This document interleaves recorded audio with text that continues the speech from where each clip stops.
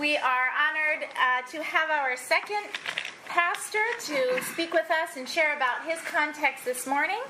To my right is Dr. Thomas Daniel, who comes to us from Austin, Texas, where he is currently the senior pastor at Covenant Presbyterian Church. Thomas has pastored there since 2014. Though he was born and raised in Atlanta, he graduated from Davidson College and taught English in Japan for 2 years, after which time he attended Columbia Theological Seminary, where he received his Master's of Divinity in 2003 and his Doctorate of Ministry in 2011.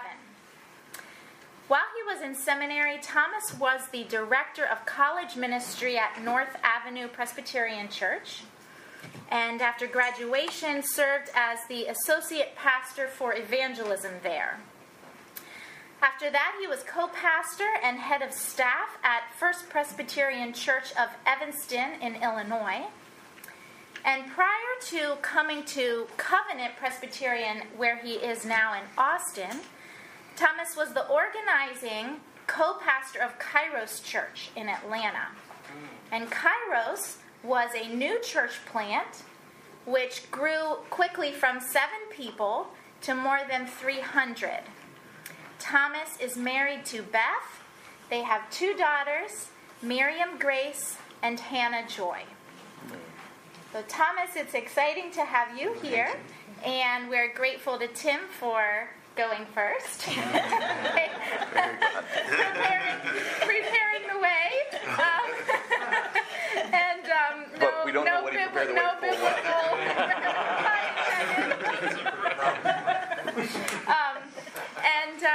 Thomas, I've had the privilege of getting to know you just a little bit. A couple of years ago, when you came to a consultation that we were having about what the vision and purpose and work of this Center for Church Planting and Revitalization might be here at Princeton Seminary, and to what particular work we were being called to.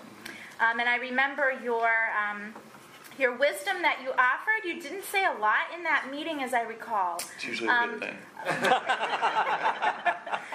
But I noticed that you were engaged, and that when you offered comments, they were direct and clear, and they showed a lot of wisdom from your years of experience in ministry. And so I'm excited to hear more about your context at Covenant, and to hear about how you are working at biblical formation of that community for witness.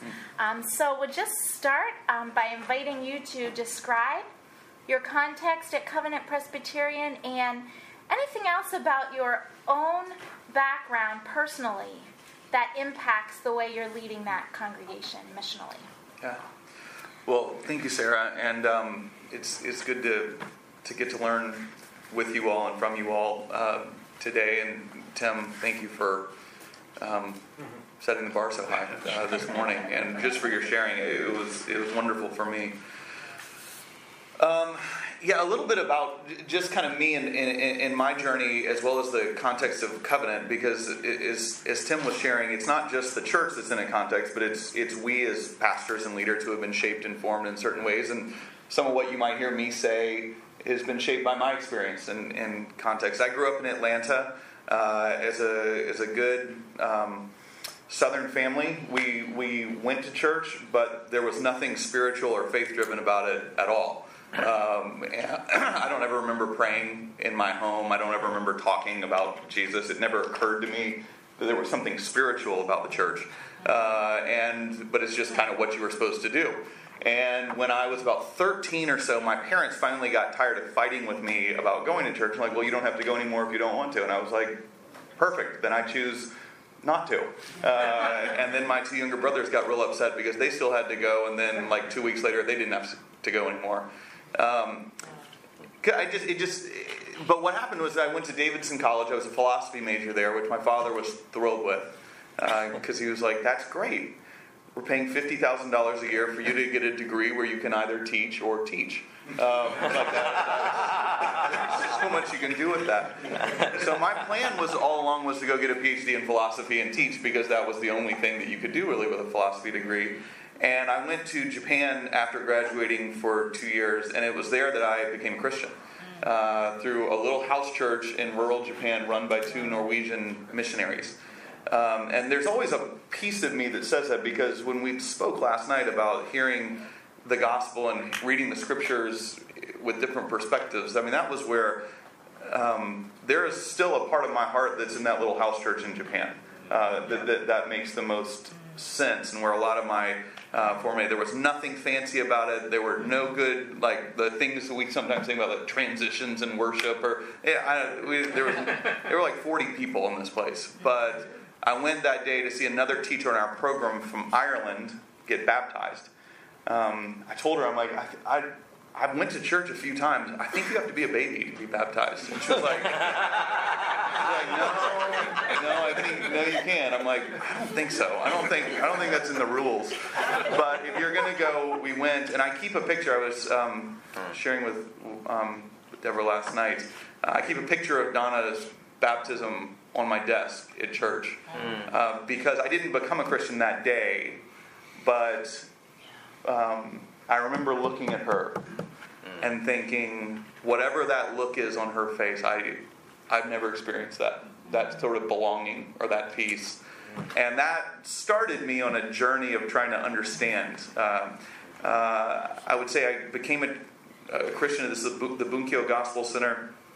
After 2 years, I came back. I was married to a Welsh woman who was a teacher in our program as well. So my parents, where church was off of both of their radar screens by that time, they had stopped going as well, were like, so you went and lived in rural Japan for 2 years and you came back, you're a Christian, you say, you want to learn more about Christianity, and you married a Welsh woman. Like, none of this was what we anticipated when you left and went over there.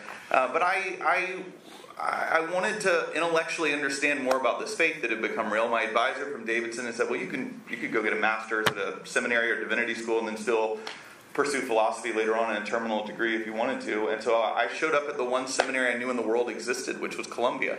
I didn't understand about Columbia Theological Seminary in Atlanta. It was a couple miles from where I grew up. I didn't know there were other schools like that in the world. I had students who were going like, oh, did you get scholarship here versus Austin or Princeton? And I'm like, are there more places like this? Like, if you're a Presbyterian, you'll get this. They kept talking about Montreat when you were there. And I'm like, who is this Montreat that people keep talking about? Like, I just don't know. It's a camp and conference center that feels like every Presbyterian minister found their call there when they were 6. And I didn't know anything about it, right? And I was so lost, and I was so out of place, and I almost dropped out. My wife's visa wasn't through. We were living in different countries. She was back in Wales. And then I heard a lecture from this man, and went and sat down with him probably 6 weeks in and said, I got teary and just said, I don't know what I'm doing here. I am totally lost. I don't understand this. I don't understand the politics. Everyone's talking about liberal, conservative. I don't get any of this. I didn't grow up in this. But the thing that kept going through my head is like, the majority of the culture thinks like me. Like, I kept wanting to look at these students there going, y'all are the aberration. Like, you are not normal for how, at that time, because many years ago, a 23-year-old, 24-year-old thinks. And so Daryl, though, was the first person that I would say mentored me, prayed with me, took me to breakfast the next morning, and then for the next 2.5 years until he came to Princeton, I would go have breakfast every Wednesday morning. I would walk to his house, which was right next to campus, and it meant so much to me to have someone walk with me, and that's where my ideas of formation really began, of doing that in community, and it was a wonderful thing. I don't think I would have made it through a first semester. I then started working in a college ministry because my wife found seminary, at least she's smarter than I am, and she found the intellectual, the classes more interesting than I did. And so she would like talk to me about class, and she's like, I don't understand that you don't find this as fascinating. I'm like, sorry, I just want to pass the quiz. And so she started up at Columbia, and so then you had a Welsh woman who was there, and we figured out we needed money. So I applied for a job working with college students at a church. I was the only person that applied. They waited another month to see if anyone else would apply for this 10-hour week. It's one thing when you apply to something and 500 people apply, you're like, oh, I didn't get it. It's another thing when no one else applies and you don't get a call back. But they were asking me questions in this interview, like, oh, do you have like a Campus Crusade model of ministry? I'm like, I don't know what that is. And they're like, you don't know the model of ministry or leadership formation? I'm like, campus, I don't know what you're talking about. But no one else applied, so eventually they hired me, and the ministry started growing. Started growing among a lot of students who were not traditional church kids. We saw a number of them get baptized. We saw a number of them asking just great questions. We saw like half of the Georgia Tech rugby team come to faith. And if you know rugby players, which my Welsh wife loves rugby, the rugby players aren't waking up usually with like hymns on their lips. Not that I necessarily was. Anyway, that led me in the end to church planting. And church planting was the most frightening thing. We had 5 friends in our living room, 4 of whom were unchurched. Our first gathering, one of them said, let's agree that what we're not doing here is starting a church. And I was like, I think that's exactly what we're doing. And it was wonderful. It was scary, but we really worked with a mentor of mine on what he called a philosophy of ministry. And this is Tim. I think so much of what you shared was so important. And this is ultimately what I want to get to with this is there was this understanding that you've got to be proactive with what you feel called to do. Carlos, you talked about this responding to crises. That can take up all of our day. But so we asked some questions with a mentor of mine then, based on a lot of work that people like Daryl and this group was talking about last night, of what is a philosophy of what is a biblical philosophy of formation for missional witness. And I didn't have any clue. I mean, I couldn't articulate something in that. So we started working in this church plant called Kairos, and we really started reading the book of Acts, which you were talking about yesterday. And in the end, we settled on Acts chapter 2, verses 42 through 47, which was the first description of the first Christian community. So we just started there. And it said there were 4 things that the believers committed themselves to. They committed themselves to the apostles' teaching, which we call Scripture. They committed themselves, second, they devoted themselves to prayer. It says third, that they devoted themselves to what we call intimate community. They said they would have meals in each other's homes. They would break bread together. And last, it says they shared all their possessions wherever they saw need. So we called that extravagant generosity. So that became our philosophy of ministry, is that we were about formation. And then we saw that there were many things that churches worry about in the book of Acts today that the book of Acts, at least the church then, didn't worry about. There was no evangelism plan. There was no church growth plan. Shane, you were talking about this last night. It was just the church being the church, and it grew. And this again, I think the church is supposed to grow. Yeah. I think we're supposed to claim that. I think I love my Presbyterian roots. I'm in the PCUSA for a reason. It sometimes bothers me, though, the calisthenics our leadership goes through to try to say that our continued decline in numbers is not a sign that we have ill health. And you're like, no, it is. It's not that those are the only things to worry about, but when more people are choosing not to be a part of you than to be a part of you, that should at some level not be okay. And Max Dupree says that one of the first things leaders have to do is define reality. I think we have to be able to define reality and just go, that's not what we're going for. And that might make us ask some really hard questions. And so we love, though, that in the book of Acts we saw that there was no strategy for that. But there was this radical formation that was taking place that was drawing people in. And that's what we expected to grow, but we didn't try to grow. You see the difference in that? You expect to grow, but you don't try to grow. And then we would define it as we wanted it to be kingdom growth, not church swapping, which are 2 different things too, as well. And so we still track. Exactly. Shuffling the deck. We still track that. In Covenant, our 5 years and our growth that's taking place, 72% of the people there were not members of a church before joining Covenant in those 5 years. We have a goal every year of 50% or more. That's the number we track. I don't know what our exact membership number is. That number doesn't interest me very much. I know churches that say they have 3,000 members, but you could shoot a cannon off and not endanger anybody's life on a Sunday. That's not what we're going for. But what I do track are certain things around formation. I think you've got to have clear goals, and one of them for us is our growth, kingdom growth, or is it church swapping? So we track those numbers really carefully because it articulates a common direction. When you start a church and it goes well, you're supposed to stay there for the rest of your life. That's an unwritten rule. And then all of a sudden there was this opportunity to explore a call in Austin through a variety of things. And we've been there for 5 years now. We love it. Austin is a place, I'll end with the context here. Austin is a place where it's one of the most desired cities to live in. A U.S. News and World Report yesterday, the day before, just once again, it's ranked number 1 on the list of desired cities to move to. It's a great place. I love Austin. But it's one of those places where the gospel has relevance like anywhere else. Austin reminds me of a place that, as one social commentator said, we live in a world where everything's amazing and nobody's happy. And that feels like Austin in a lot of ways. Everything's amazing and nobody's happy. Nobody's satisfied. No one's content. And so we ask the question of, what does the gospel say fulfilling life is? What does the gospel say that a life of purpose is? A life of joy is? And then lastly, there's a flip side to Austin that the public narratives don't want to talk about.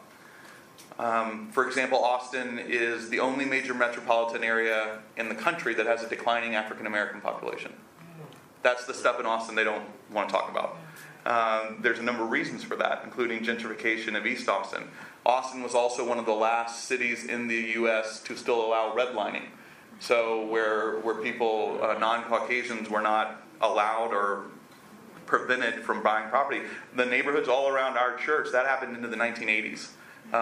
Documented into the 1980s. Who knows what's still going on? Those are all the parts of Austin that, again, no one wants to address. And so we try to both address the process, yes, we're this great tech hub that's growing and everyone loves it and there's a lot of energy. All of that is true. Great restaurants, great social, great music. All of that is true. But number one, that's not the fulfilling life in and of itself. But number two, we see the dark underbelly that allows for that. So that's the context in which we operate at Covenant. Thank you, Thomas. So you talked about the formation of your Kairos church that you started in your living room with perhaps one person who didn't think it should be a church, and how that end of the Acts 2 passage was basically your philosophy of ministry, the scripture, the prayer, the sharing of life together, and the extravagant giving. So now I'm curious if that passage, that same passage that had such a formative role in the new congregation that emerged, has had any kind of a formational role at Covenant. Yeah. And if so, how? How is it different based on the context? How might it still be the same? And in addition to that, are there any other particular parts of Scripture that have been integral to your formation of the congregation at Covenant? Yeah, so we started with that. My first sermon at Covenant, I taught from Acts 2. But Covenant is a 60-year-old church. It's different than church planting, and I'm not one that believes I think the industry of church planting has many ways for its own, because it loves to market this. It's like it's so different from anything else. It's not so different from anything else.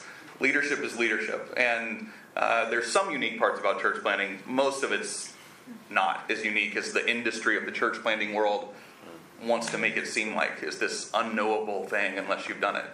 But it is. But there are some differences in moving into an established community.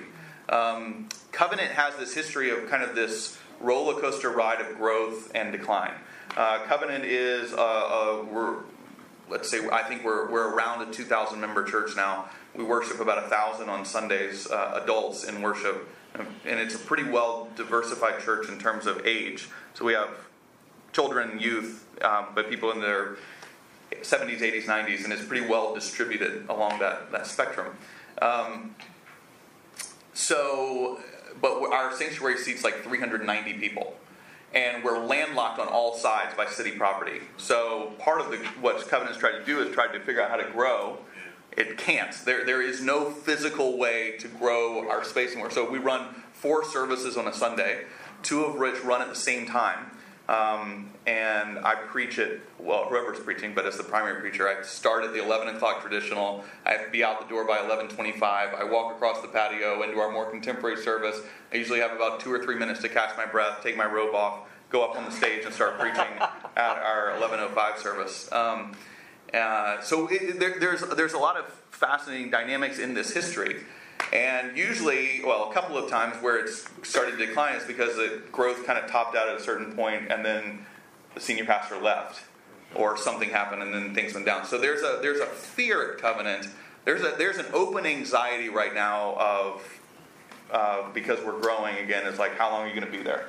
And as I told our clerk of session, who asked me this in a session meeting the other day, it's like, the more you ask me that, the more likely it is I'll leave soon. Like interjecting that anxiety all the time as leaders is not who we want to be. Yeah. And so we started with the Acts passage, but then you really want a community to own its own philosophy of things. You don't want to get legalistic about this is the scripture passage we look at, but there's things in that passage about missional formation that I believe are really important. In the end, through some processes with our leadership and with our senior staff, we've really focused, for instance, recently on Luke chapter 6. Henry Nouwen and some of his writings on Luke 6 have been really informative for us about that. And it's gotten at a lot of the same themes that the Acts passage did. So kind of that philosophy of ministry. But Luke 6, starting in verse 12, it starts with Jesus up praying all night on a mountain. He comes down and he calls the 12 apostles to him. And then he sends them out to go and proclaim the gospel. And as you see, every time he sends them out in Luke, he tells them to bring healing to where they go. And so we've been talking about that, and we have 3 practices that we talk. First off, our vision statement that we wrote.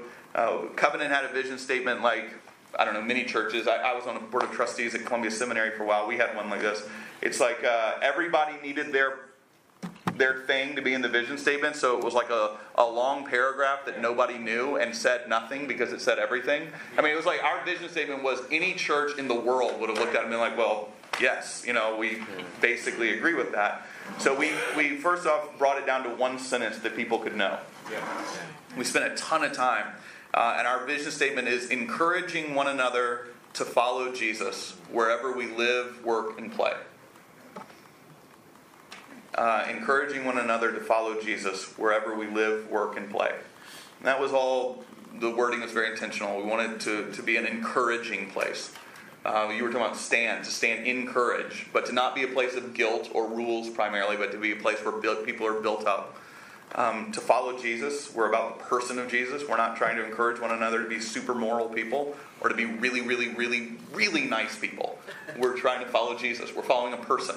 And wherever we live, work, and play. That's sentness that we talk about. And to live what we try to call an integrated life. To not live with my church friends or my church rules or thing, and then when I go to work, the real world works differently. This integration of life. So how do we do that? Well, through Luke 6, we start off with Jesus praying on the mountain. So we talk a lot about what we call practices of solitude. That's our first practice that we talk about. This is probably the hardest one, I think, for many of us, because we wake up and the first thing we do is check this and get plugged in to what's going on in the world. But that Jesus began the day in prayer. And one of the things I love about in the scriptures and in Luke is that outside of the Lord's Prayer, it never tells us what Jesus did when he prayed. Because I think we would have formed a committee and then said, now this is the way it has to be done, and it would have taken all the magic out of it. And so what we really try to work with people on is who are they in Christ? What is their spiritual growth? How do they learn to pray? How do they learn to be in relationship with God? How do they learn to hear the voice of God? We run silent retreats quite often. We through certain spiritual disciplines we do in our small groups. We send people out in retreats of silence. We talk about different ways of praying.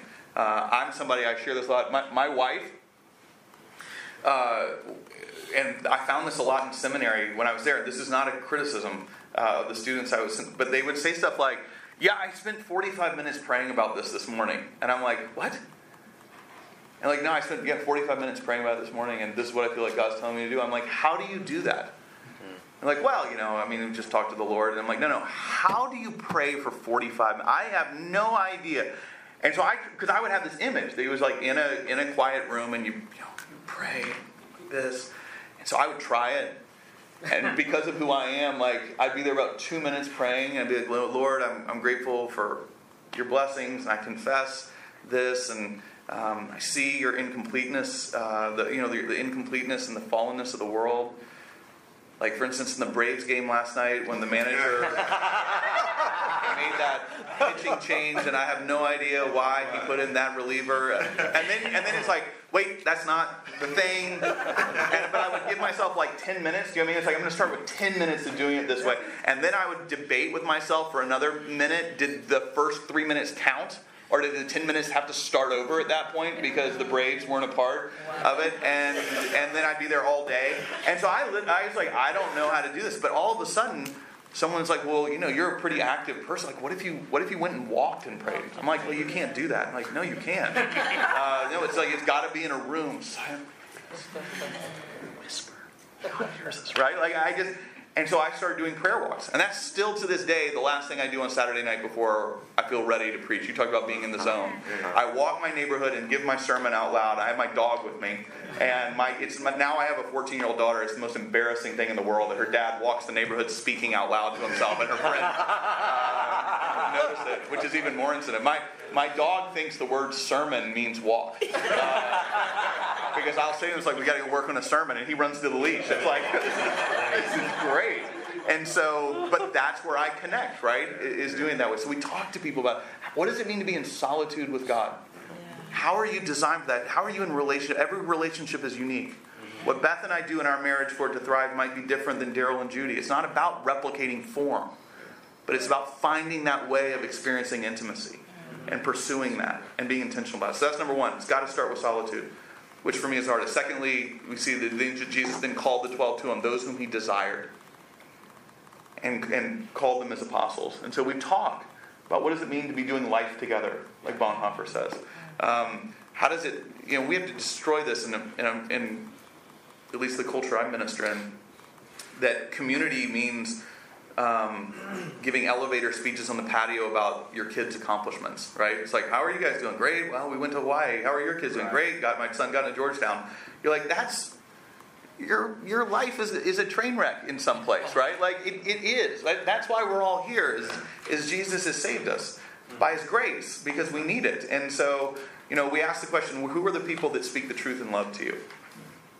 Where do you have that? Where do you have people that love you enough that you share your story? They know how to pray for you. Who knows how to pray for you in your life, in your ministry, in your marriage? Yeah. Right? Like I am. I don't know about any. I am my capacity for self-centeredness is astounding to me. Right? I have just an amazing spiritual gift at selfishness, and there are times where I need people who look at me who are going, What are you doing? Like, why would you have responded to Beth in that way? Like, because I'm right? And they're like, "No, you're not." Right? So, secondly is who are you doing life together with? And then third, that we're called to send out into the world to what we call serve. So it's solitude, community, and service. Where do we see the brokenness in the world? We talk about kind of that first responder mentality, where people are moving away from what's difficult in the world or hard in the world. We're called to be moving towards it. Towards hard places, towards hard conversations. The community and the service part go together in terms of what it forms, and I'll end with this in terms of pastoral ministry. It's changed how we do pastoral ministry. I do virtually no pastoral care, and that's important. We have an associate pastor for congregational care, but she does very little pastoral care. We have small groups that a huge percentage of our church is now involved with. We have deacons ministry. We have a hospital care team. Our job is equipping the saints. There is no, maybe they teach it at Princeton. I missed it at Columbia if they did, of like the magic way you go in as a pastor and do things that no one else can do in a hospital room, but that's not true. And so like that's where we, like, the community needs to be caring for one another. So our hospital visitation team has been trained, as have our 70 deacons, to be doing the front line of caring ministry. If I show up at a hospital, someone thinks they're dying. It's like, oh my gosh, how serious is it, right? Because they don't. But our deacons and our hospital ministry team have been trained in a way, they send out verbatims daily of the visitations they make. But you're empowering, as pastors, we have to empower the people in this community to say, you can walk and love and care for each other. We'll try to mentor you in that. We'll try to teach you the steps of that. But there's no biblical model of the pastor as the jack of all trades who can do this stuff. And so we're gonna try not to do that. So that community and service, it also isn't just service in the world, but it also begins with our life together, how we serve each other in empowered ways.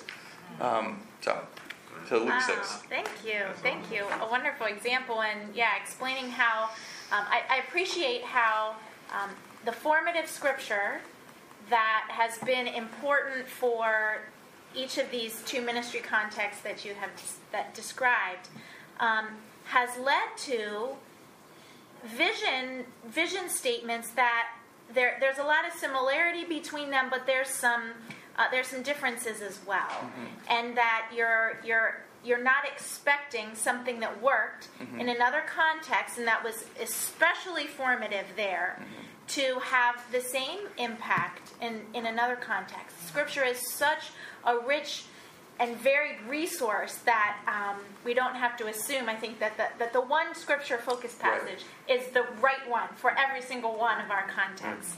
God works through any and all of them to speak to us at different times and in different ways for the sake of the gospel.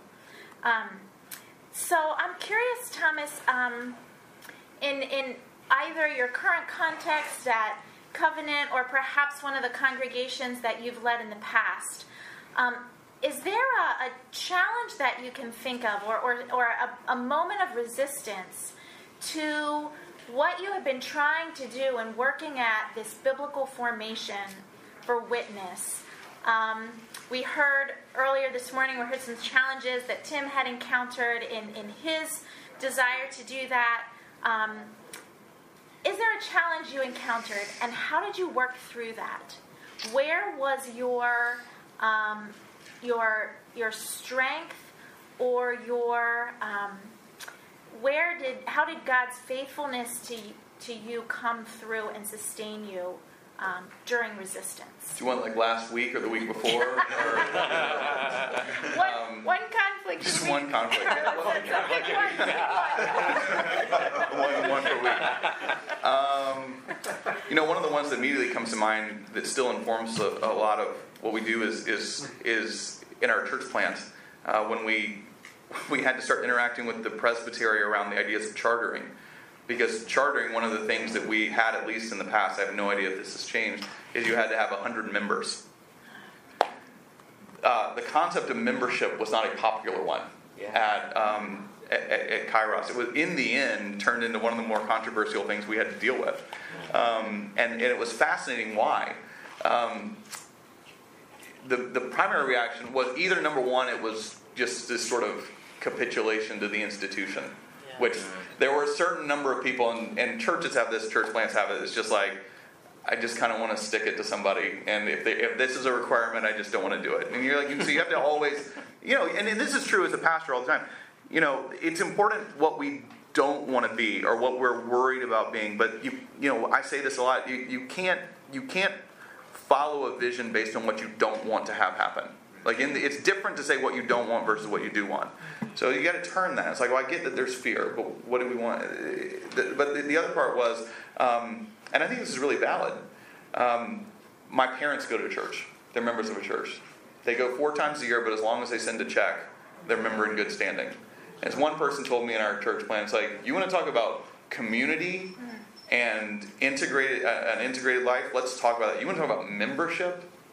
That is a toothless institutional term that as long as someone sends a check every once in a while, it's okay. So we really had to number one, kind of deal with some of that, right? Because what these people were talking about, and I think it's true.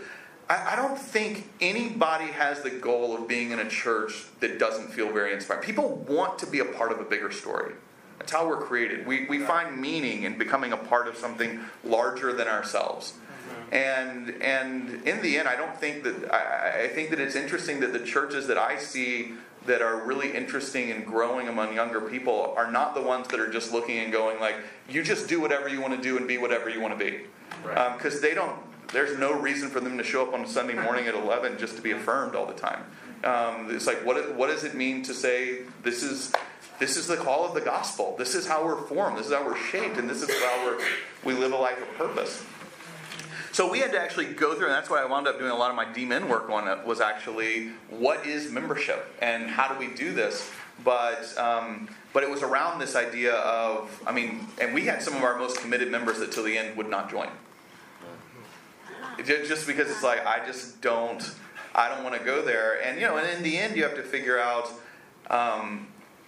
how do you articulate why we're doing what we do. We talk about this a lot at Covenant. We always have to teach the why.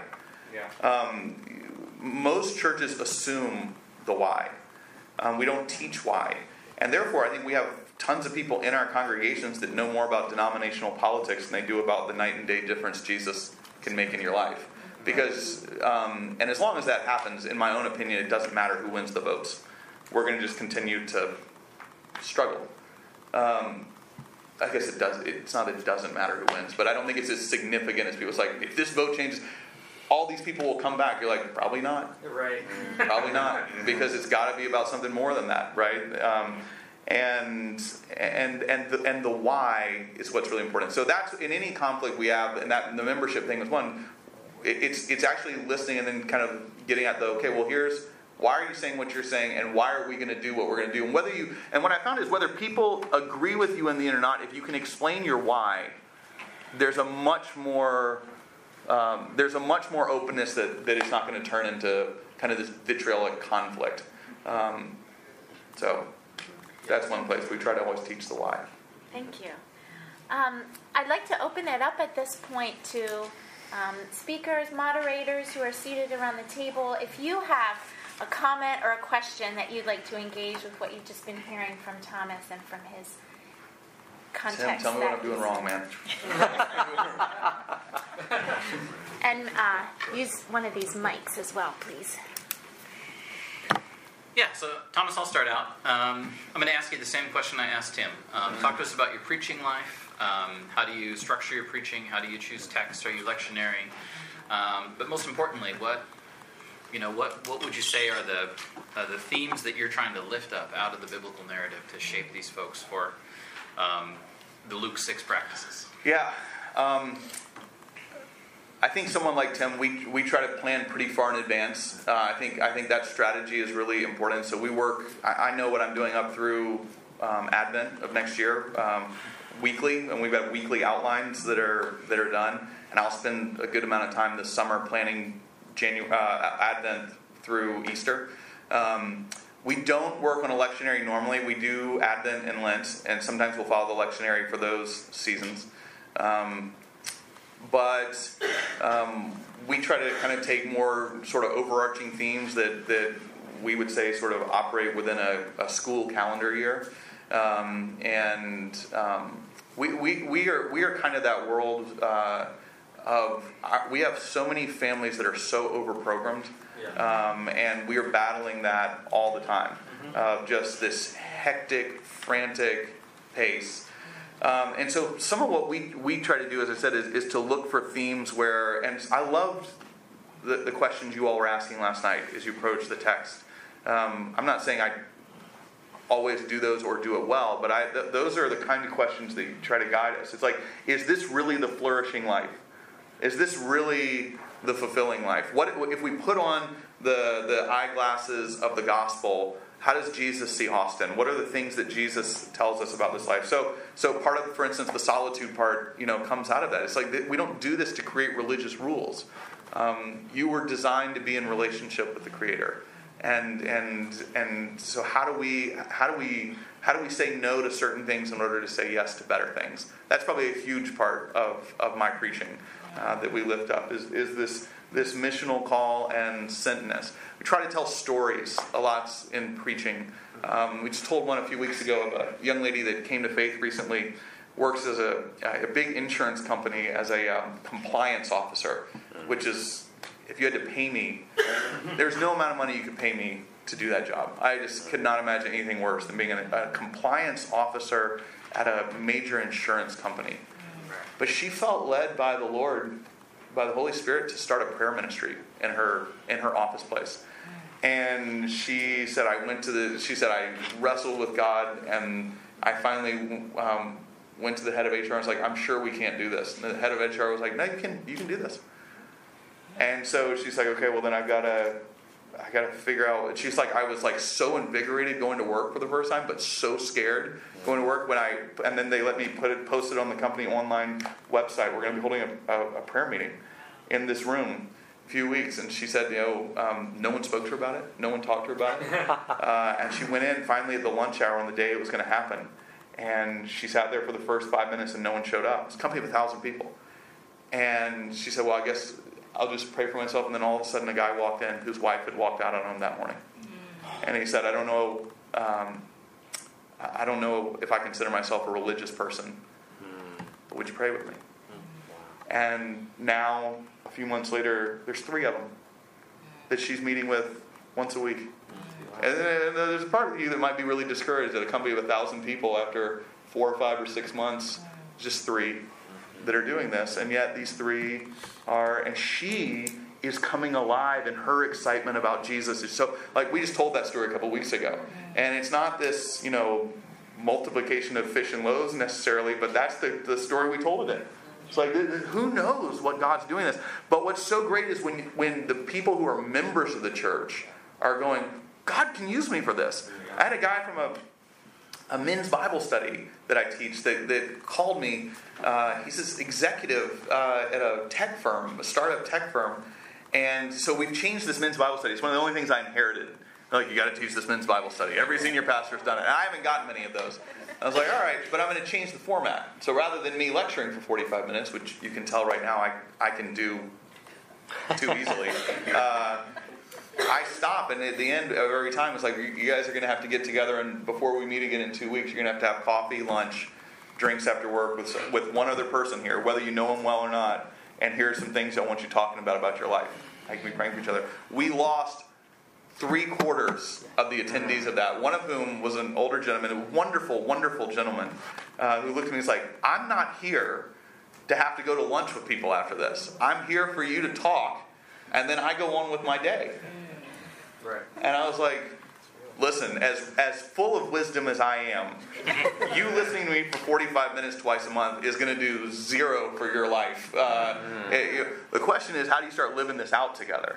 And so if it's not right for you, it's not right for you. But all of a sudden, we've got a lot of younger people who are coming.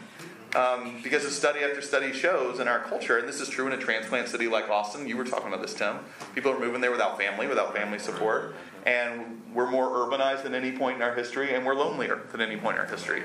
And so there are these guys that are coming in who are talking about addiction to pornography, and they're talking about their marriage and what's hard about that. They're talking about how they're losing their temper with their kids. They're talking about the financial pressures.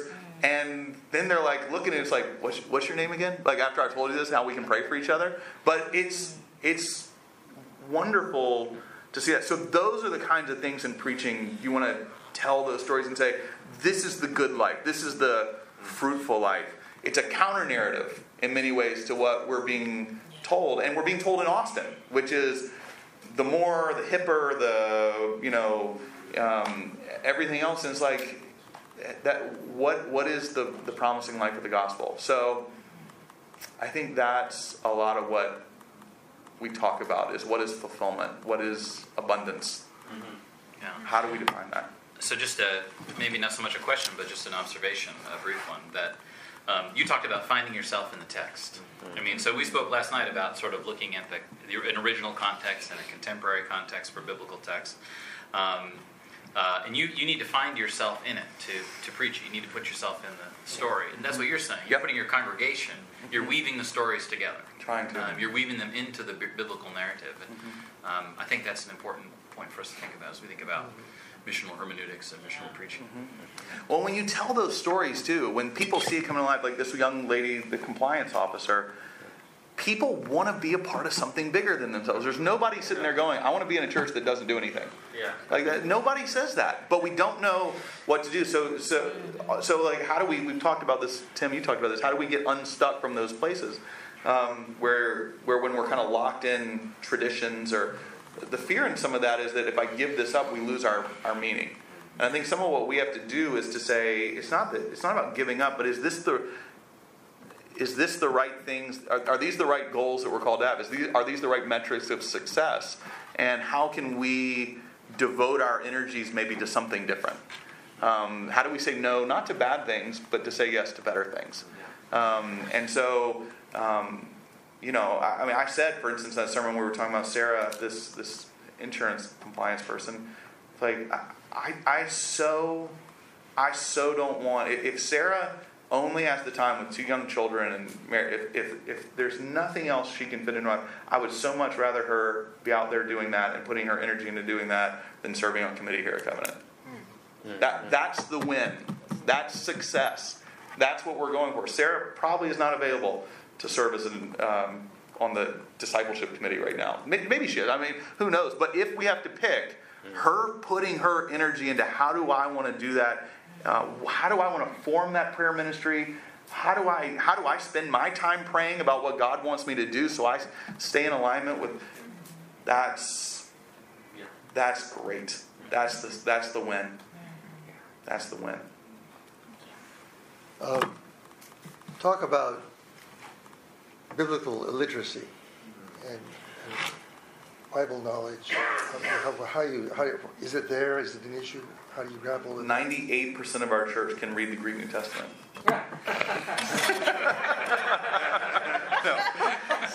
Your nose is growing.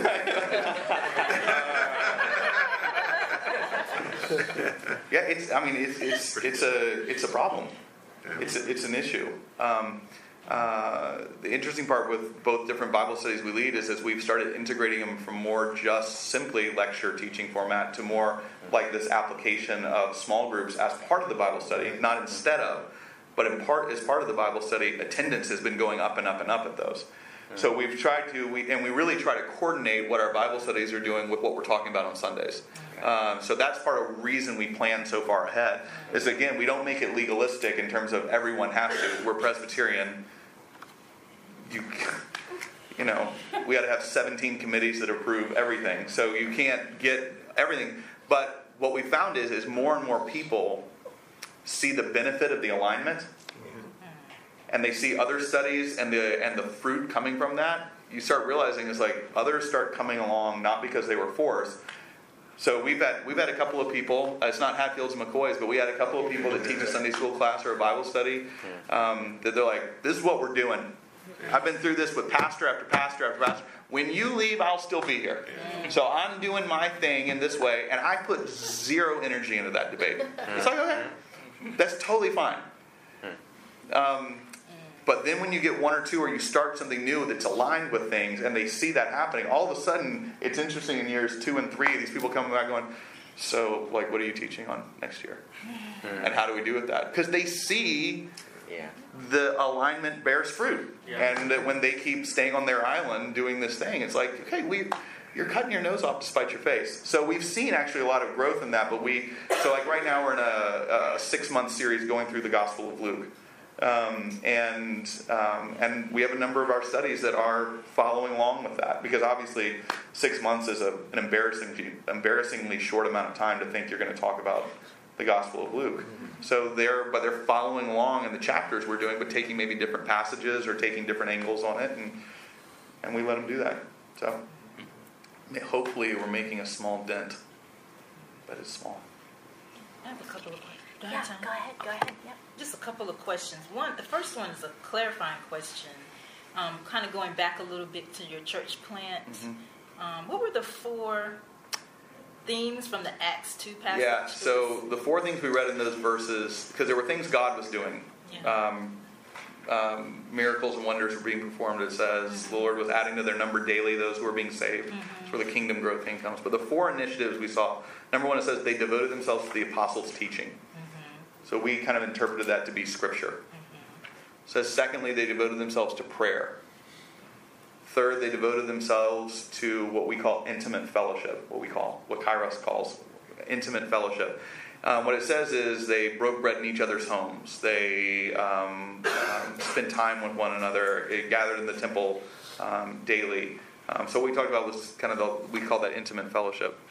And the 4th thing, they said then was extravagant generosity. It says they gave wherever they saw need. So, we would say at Kairos from the beginning, and Tim, I really appreciated so much, everything that you said, but one of your points of if disciples are being formed, money is not an issue. One of the greatest pieces of advice I got as a church planter was there was a church planter who said to me, he's like, most church plants don't make it, and if you ask them why, they're always going to say because they ran out of money. And he said, I want to tell you this before you start, money follows vision. There is no such thing as church plants don't fail because people or the money didn't come. Right. We don't do a stewardship season at Covenant. We have a pledge Sunday that we still do, but we don't do any prep getting ready for that. And we're currently in our 5th straight year of the largest operating budget in our history. We never make big pleas about it. It's just part of the language. You've got to weave it in all the time. We're called to be extravagantly generous with our money, with our possessions. So that's the 4th one. Because in my second question, you talked a little bit about alignment, like your sermons lined up with your small groups. So how does that work? So you mentioned outlines, passing out outlines. Yeah, so we have. I work, like I said, about 9 months ahead. Like Tim, I've got to get away and to have some time that I meet with some of our other pastors and staff beforehand, or lay leaders, just to get a sense. Well, usually it's something like a SWOT analysis or something just basic to kind of, okay, what's the temperature of the church? What are the things going on? What do we need to be aware of? And then I'll kind of go off and really spend a good bit of time in prayer. And reading the scriptures and kind of jotting things down and crossing things out. And hopefully, at the end of that week, we'll come out with a plan I do this twice a year, for at least, we'll have the next 6 months planned for the 6 months after that. So I'm trying to get to the goal of a calendar year ahead planned when I leave that week. And then I give that out to our staff and to the elders. I get feedback. Some of which I listen to. This is being recorded, much of which I don't, but they can give the feedback. And that's important. And that's important as a leader. What are the things you listen to, and what are the things that you're like, I do this every year in my evaluation, which I just had with our session. I always break down the areas to work on the things that I agree I should be working on, and then the things that I'm aware that I'm doing that I'm not going to change.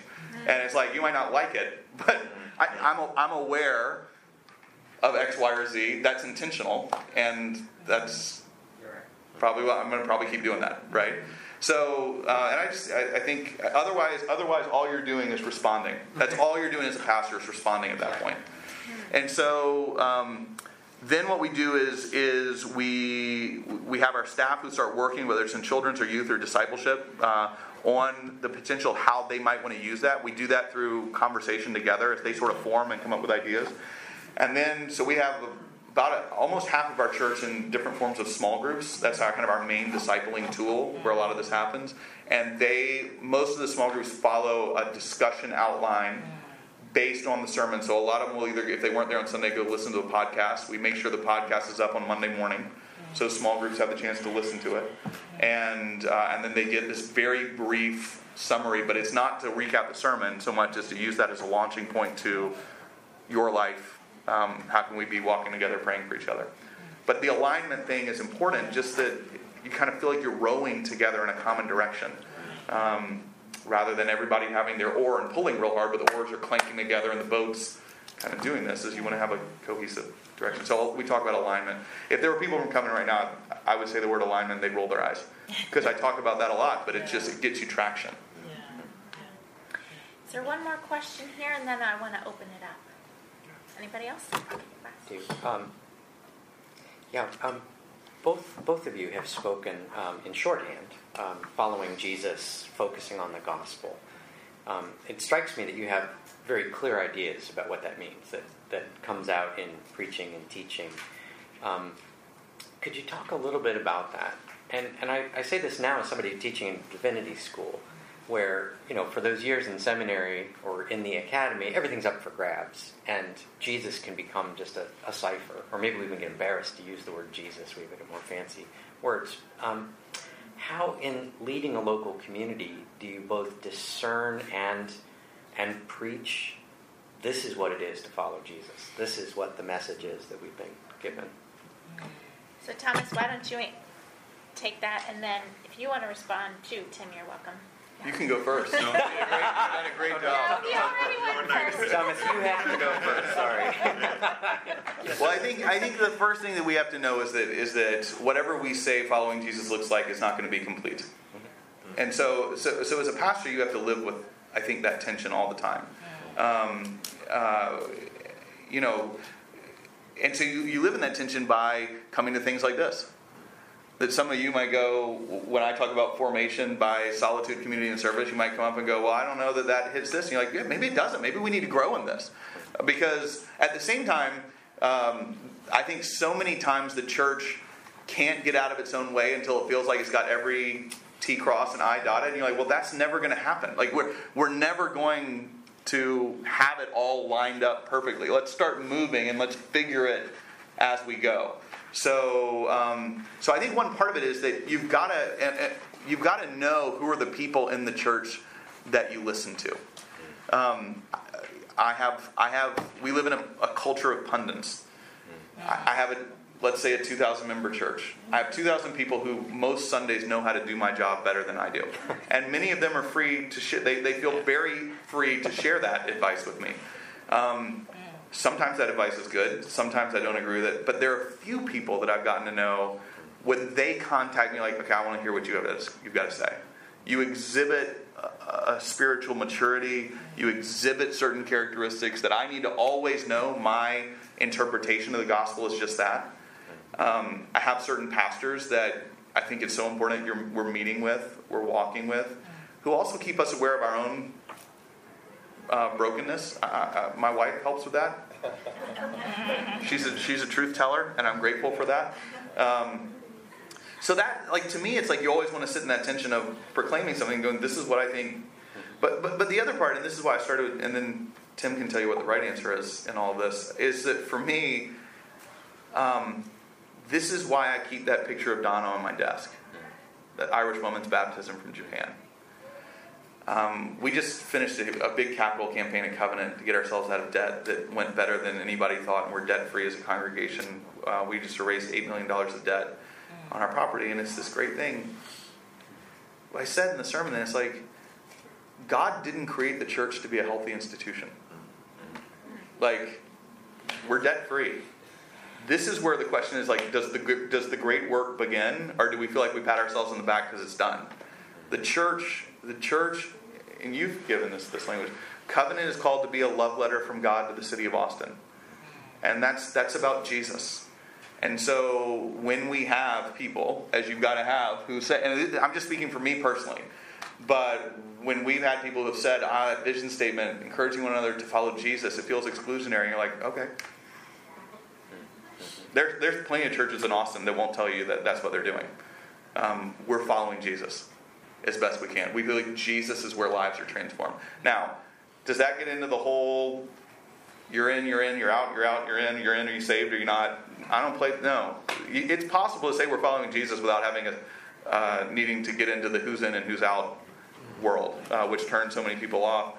But it's in Jesus that grace is found. It's in Jesus that our hope lies. It's in Jesus that we see what an abundant life, a purposeful life looks like. And so, yeah, that one, of all the critiques, When it's like, well, it's very Jesus focused. It's like, yeah, we're a church. I'm not gonna. One of the things my wife would say is that sometimes the criticism like slides off me easier than maybe it should bother me more. But I'm like, I can sleep at night with that one. That's okay. Do you want to say anything, Tim? Yeah. Or do you want to start? So your question was, what does it mean to follow Jesus? How do we share that? No, I think it's how do you help folks in the congregation get a sense for what the gospel is? A relationship, story, set of convictions.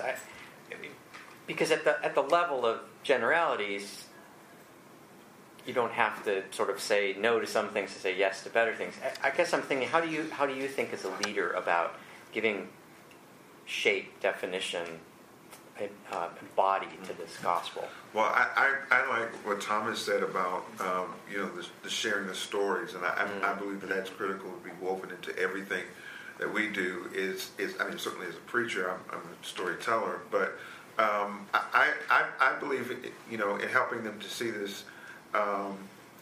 That for me, it's got to be this internal, external movement, and so internally, I'm constantly challenging our congregation to do this self-inventory, this confrontation of self, this willingness to be honest about your weakness, your brokenness. I mean, every time Jesus meets someone, again, the one at the well, the challenge was for you to answer, why are you still walking with this, carrying this jar, and what is it that's causing you to leave it at a later date, to come in the middle of the day? So to be honest about what is it that you're struggling with, your answer is here, that you don't have to be confined by the labels or by the rules of others. And every time when he meets the man from the tombs, who are you? This willingness. In my context, we don't like to tell you too much. We don't want to, don't open up, because I don't want to give you an opportunity to have the upper hand on me. And so, that in my context, that's kind of how people are, very protective. But for me, in order to help you to see Christ and to follow Christ, my life and my preaching is about vulnerability and transparency. And I want you, even as a leader, to see how Christ has healed me, has dealt with my brokenness. I can't mentor you, as you said, if I don't let you tour my life. And so, I stood in front of our church and one Sunday and talked about how when we were going through conflict, how I went through depression, and nobody knew. But I knew I was taking a chance and letting that out. What I found out was it was one of the most transforming moments in our church. People were crying and saying, wow, if you can be honest about that, then I can too. I'm struggling. And so now it's become a major part of our ministry. But this self-confrontation, then there's this external piece where, what does it mean to follow Christ? Teaching them that it really means you've got to share the gospel. You can't just come in here and get happy on Sunday morning and then go home, and then you pass by somebody who's broken, and you know that this is a moment to share Christ, but you're like, no, I got to go. I got the food in the back, and and ice cream. You got to be willing to be uncomfortable to share the gospel. So I'm trying to teach our congregation and trying to form us to where we're willing to be uncomfortable and we're willing to go externally and to share, and even if there's people that don't look like us, even if we feel like there's a struggle in relating, Something that you said, you're kind of saying here, and I think it's really important in the day we're in, is that I think pastors too have to be willing to share about themselves and to be vulnerable constantly. The old saying that leadership's not telling people what to do. Leadership's doing something and inviting others to come to it. You can't talk to people about the kind of community that is biblical if you're not willing to model it. And that can be scary to talk about things, whether it's depression or, people in our congregation figuring out Beth and I don't have the perfect marriage all the time, every day. Those kinds of things are important because that's where grace and healing and stuff shine through. So Steve Hayner, who was a great friend and mentor of mine, used to ask me when we moved out to Austin before he passed away. He was the president of Columbia Seminary. He always used to ask me, with whom are you stepping off the pedestal? He's like, that was always a great question. It was always a really good thing. He's like, who knows how to pray for you in Austin? And I always loved the fact that that was a question I would get asked, because a pulpit is also a place you can do that. We're trying to. So part of it for me is, it feels like, and appropriately so, the church has kind of been raked over the coals by the culture at large, and in many ways we deserve that. I mean, I'm sure it was a lot of good white Christians in Humboldt that forced y'all's church to move, right? So we Lord knows we have a lot to repent of, and to seek forgiveness, and to reconcile about. But I also don't think that the church always has to be on the defensive.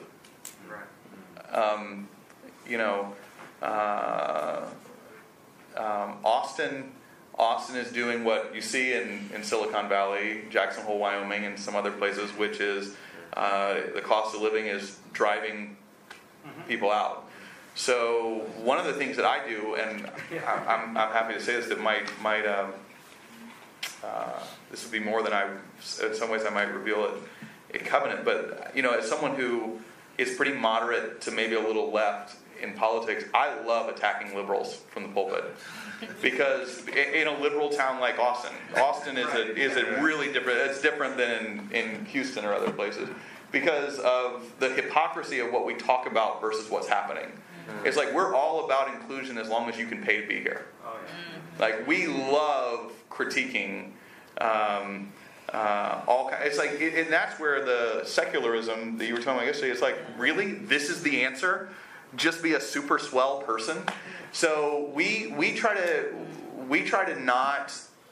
find a balance at some level between being hopefully a prophetic voice in a city like Austin, and going, we have this vision of a kingdom. Sounds like your church is living into some of that.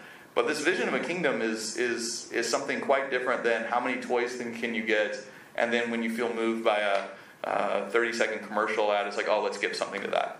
Like, this is something very different that actually transforms the world. And I don't know if that's part of it, but when I think about why our growth is, again, going back mostly kingdom growth, most of the people I encounter, as this was true in my own life, who are meeting Jesus, are coming from this place of everything's amazing and nobody's happy. Or I studied a lot of the transcendentalists at Davidson. Thoreau's famous quote of most men live lives of quiet desperation. I don't think that we need to be defensive at all about pointing that out and saying, not just in our systems, which are clearly not what the kingdom looks like, but in our individual lives and joy. We've got in Austin, a lot of really creative, gifted, unhappy, wealthy people. And you can't be afraid to just like name that and think, does your kid's next accomplishment, or does starting the next tech unicorn or whatever, so it didn't make you that happy before. So what makes you think just getting a new wife or a new husband or another $1 million is going to make it any better? Yeah.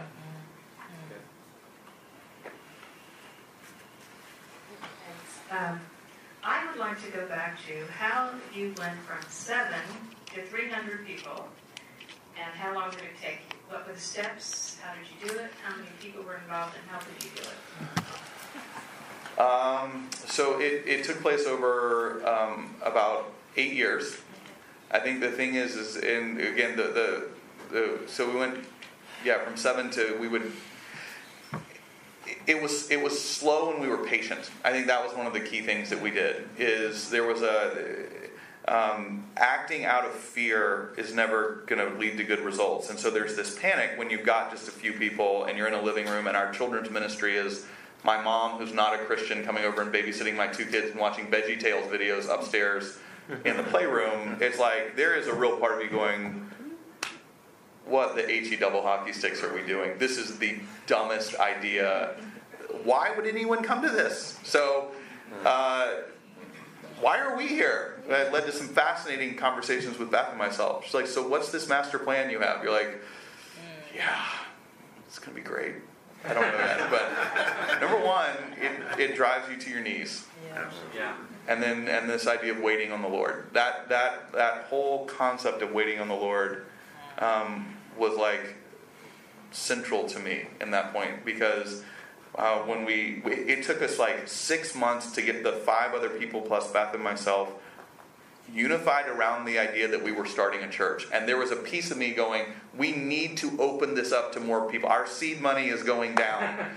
And yet this concept of waiting until we had a common vision, waiting for this Acts thing to come along. This Acts idea, in many ways, came about at like 2 o'clock in the morning. I wasn't sleeping very well when it started, and was talking about this idea of philosophy of ministry. So first off, we didn't have like a jump necessarily. It just kind of kept, once it started growing, it just sort of kept, and you look back over like 6 months, a year, and be like, we've got like 15% more people. It wasn't like one of those stories where it was like boom and then here. But most of those people were unchurched people. It's ironic for me because my first job was associate pastor of evangelism. I would never hire anyone for that job. Right.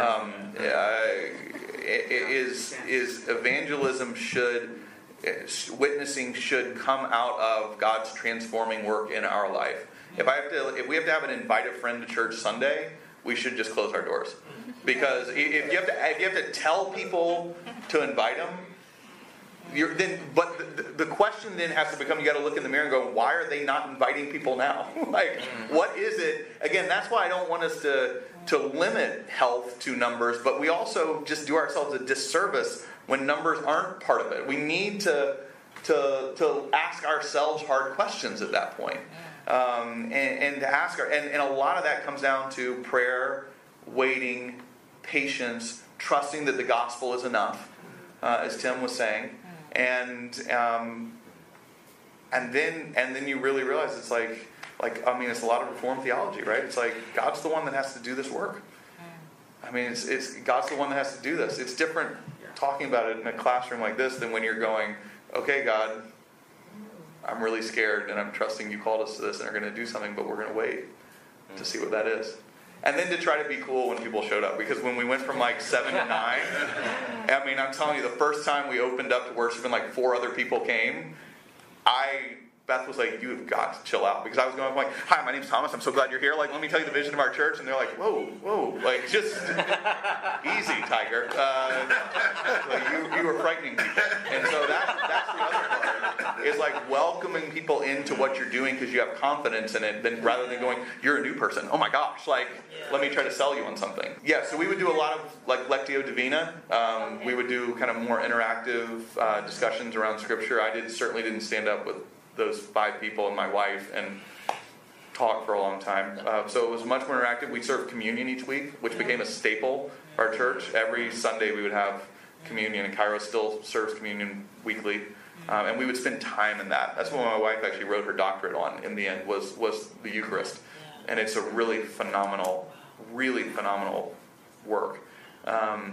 Because it became so central to the identity of that little group. And we knew how to pray for each other. So we would spend a lot of time in the Scriptures and Acts, but then we would spend a lot of time praying for each other, which would take us to the table. And, we knew each other. We trusted each other. We cared for each other. And then when other people came, the good news was we had enough of a sense of our core values that when people came, we had processes to invite them into. Like, well, come do this with us. I mean, as strange as that sounds, you can do that when there's just a few of you. It's like, well, just come do it with us. Like, this is when we're getting together. Like, we don't have small groups. That's what our whole church is, a small group. So, like, come do it with us. And then all of a sudden, when there were 14 of us, 15 of us, like, we probably need to like start meeting outside of this in smaller groups to keep doing this again. Okay. And it just and the Lord kept giving us steps. And I'm a type A person, so I like strategizing. I like strategic plans. That gives me comfort. But what the church planning taught me, if nothing else, like the Lord does provide. And that's our big danger at Covenant. They said we have enough money and power and type A people that we don't wait. Right. I think this is the danger of and I hope that we haven't done this, or I haven't done this. I think there's a danger in me sitting up here and talking about covenant, and there's always a piece of me that when I can be in these settings, it's like, well, gosh, that just sounds amazing every day. And it's like, there are many days of discouragement where you realize what you're not doing. Right. What feels like it's falling on deaf ears. So we have had a doctoral student at Covenant in the last year who was doing some work where I learned about some of the redlining issues.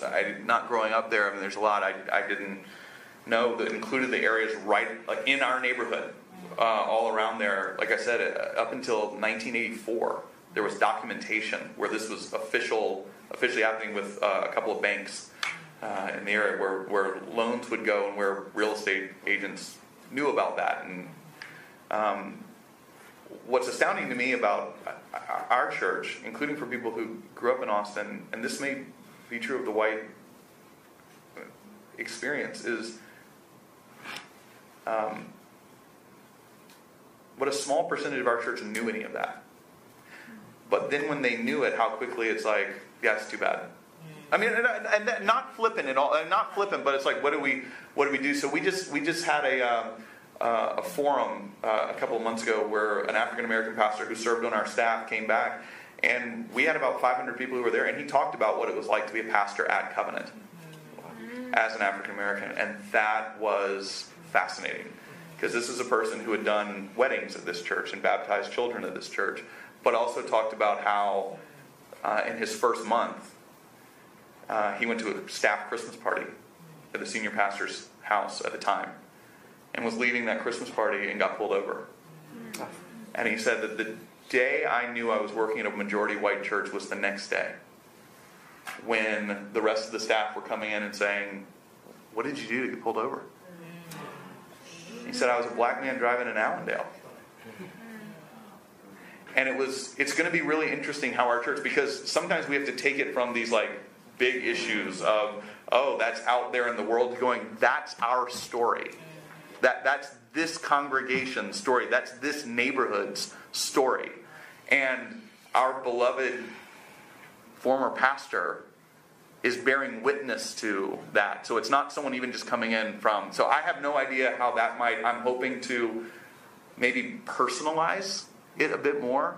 But it has been interesting watching our congregation respond, because it's James who's been telling us this, not someone on CNN. Not that makes him invalid, but you know what I mean by that? It makes it our church, our neighborhood, our systems, our injustice. So we will see. We're trying to lean towards that, but people like other narratives. Just like Austin loves the narrative of this great place that people want to move. It's like, well, except for the people leaving. Right. Yeah. But people in Austin don't want to talk about that. So I don't know if that's a complete answer. I feel the incompleteness of a lot of it, but we're trying. Well, so our church is traditionally African American, our congregation, and when I got there, it was all African Americans. But then slowly, we had a number of whites who joined the church, and that's always an interesting dynamic, because you're trying to figure out what is the attraction here, and then how do I make sure that kind of keep you engaged and involved. Ended up having the lady who was the clerk of our church was white, and she became the clerk, and that's a big position in the black church. Mm-hmm. She said, "Hey, that's clerk," and she had no fear. And we had this big meeting, and there was conflict. And I said, "Linda, are you okay? Tonight's going to be a rough night." She said, "I ain't worried about these people, Pastor." And I mean, she didn't. She ruled an iron fist, But then as we moved, we built a new church. I was trying to be intentional about that. But then the struggle is being intentional about being multi-ethnic, but then am I sacrificing some of the struggles of African Americans and what many of them are desperate to hear in this context?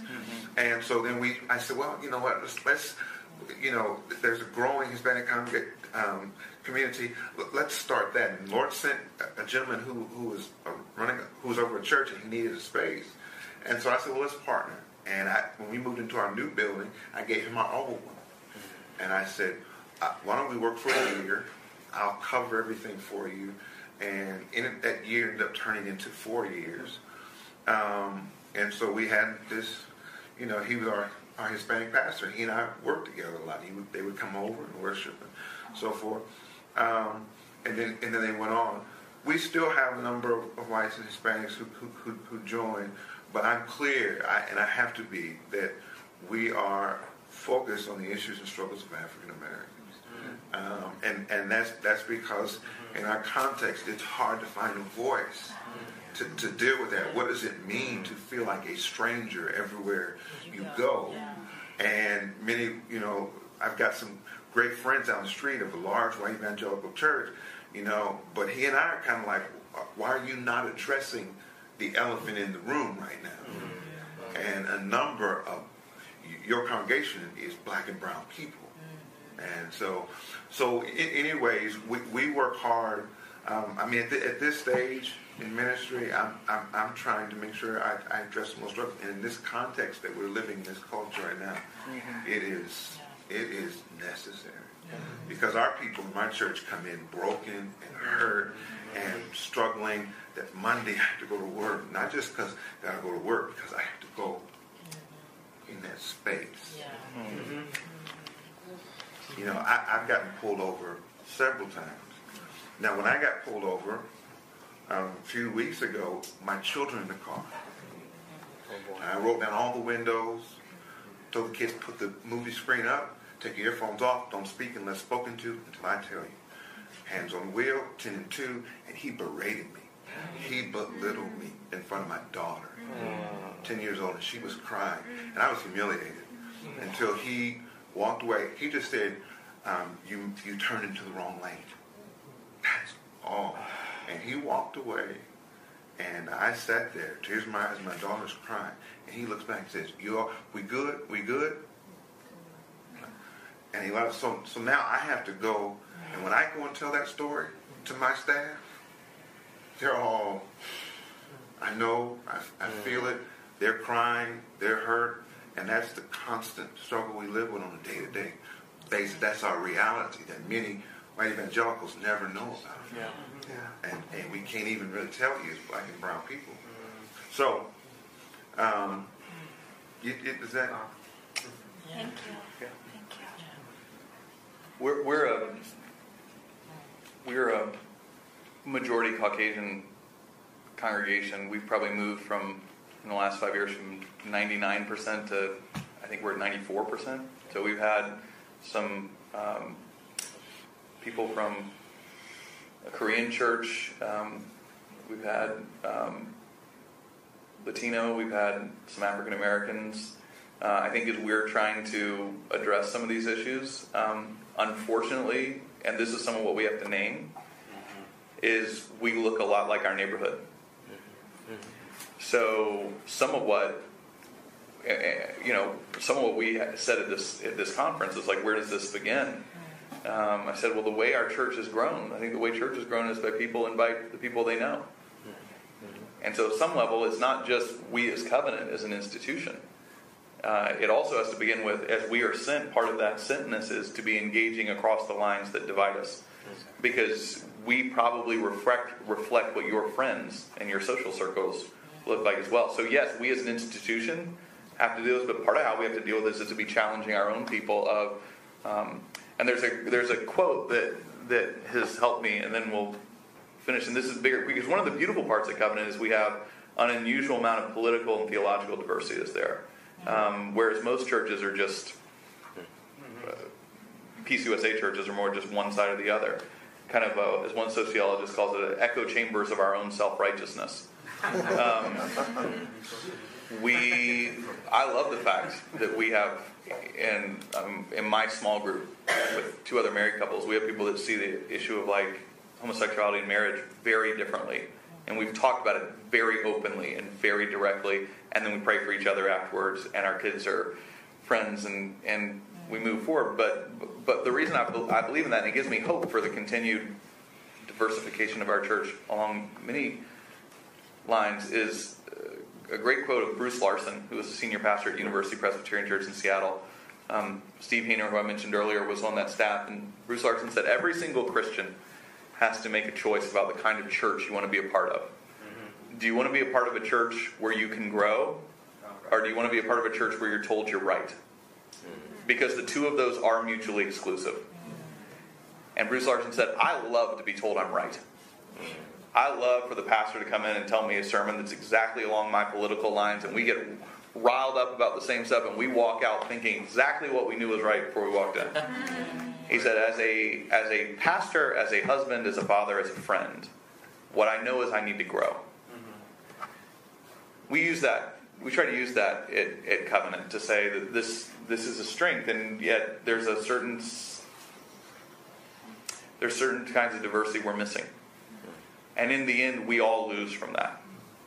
Our understanding of the kingdom and of Jesus is incomplete. See, and that's the why, Ray, we were talking about yesterday. Yeah. It's not about political correctness or social justice. It's just a cause. That's not enough. Our society's proving that's not enough. No matter how much we talk about inclusion, we don't do it. We talk about it. We don't do it. And we're not, I believe enough in human depravity, we're not going to get there just because we try real hard. Right. In the end, what we have to say is we need this because it draws us closer to Jesus. It's the gospel. It's the kingdom. It's the abundant life. Yeah. We ourselves, our lives are incomplete when all of our friends look like us. We suffer ourselves. Our children suffer in their understanding of the kingdom and of Jesus and the fulfilled life, the abundant life.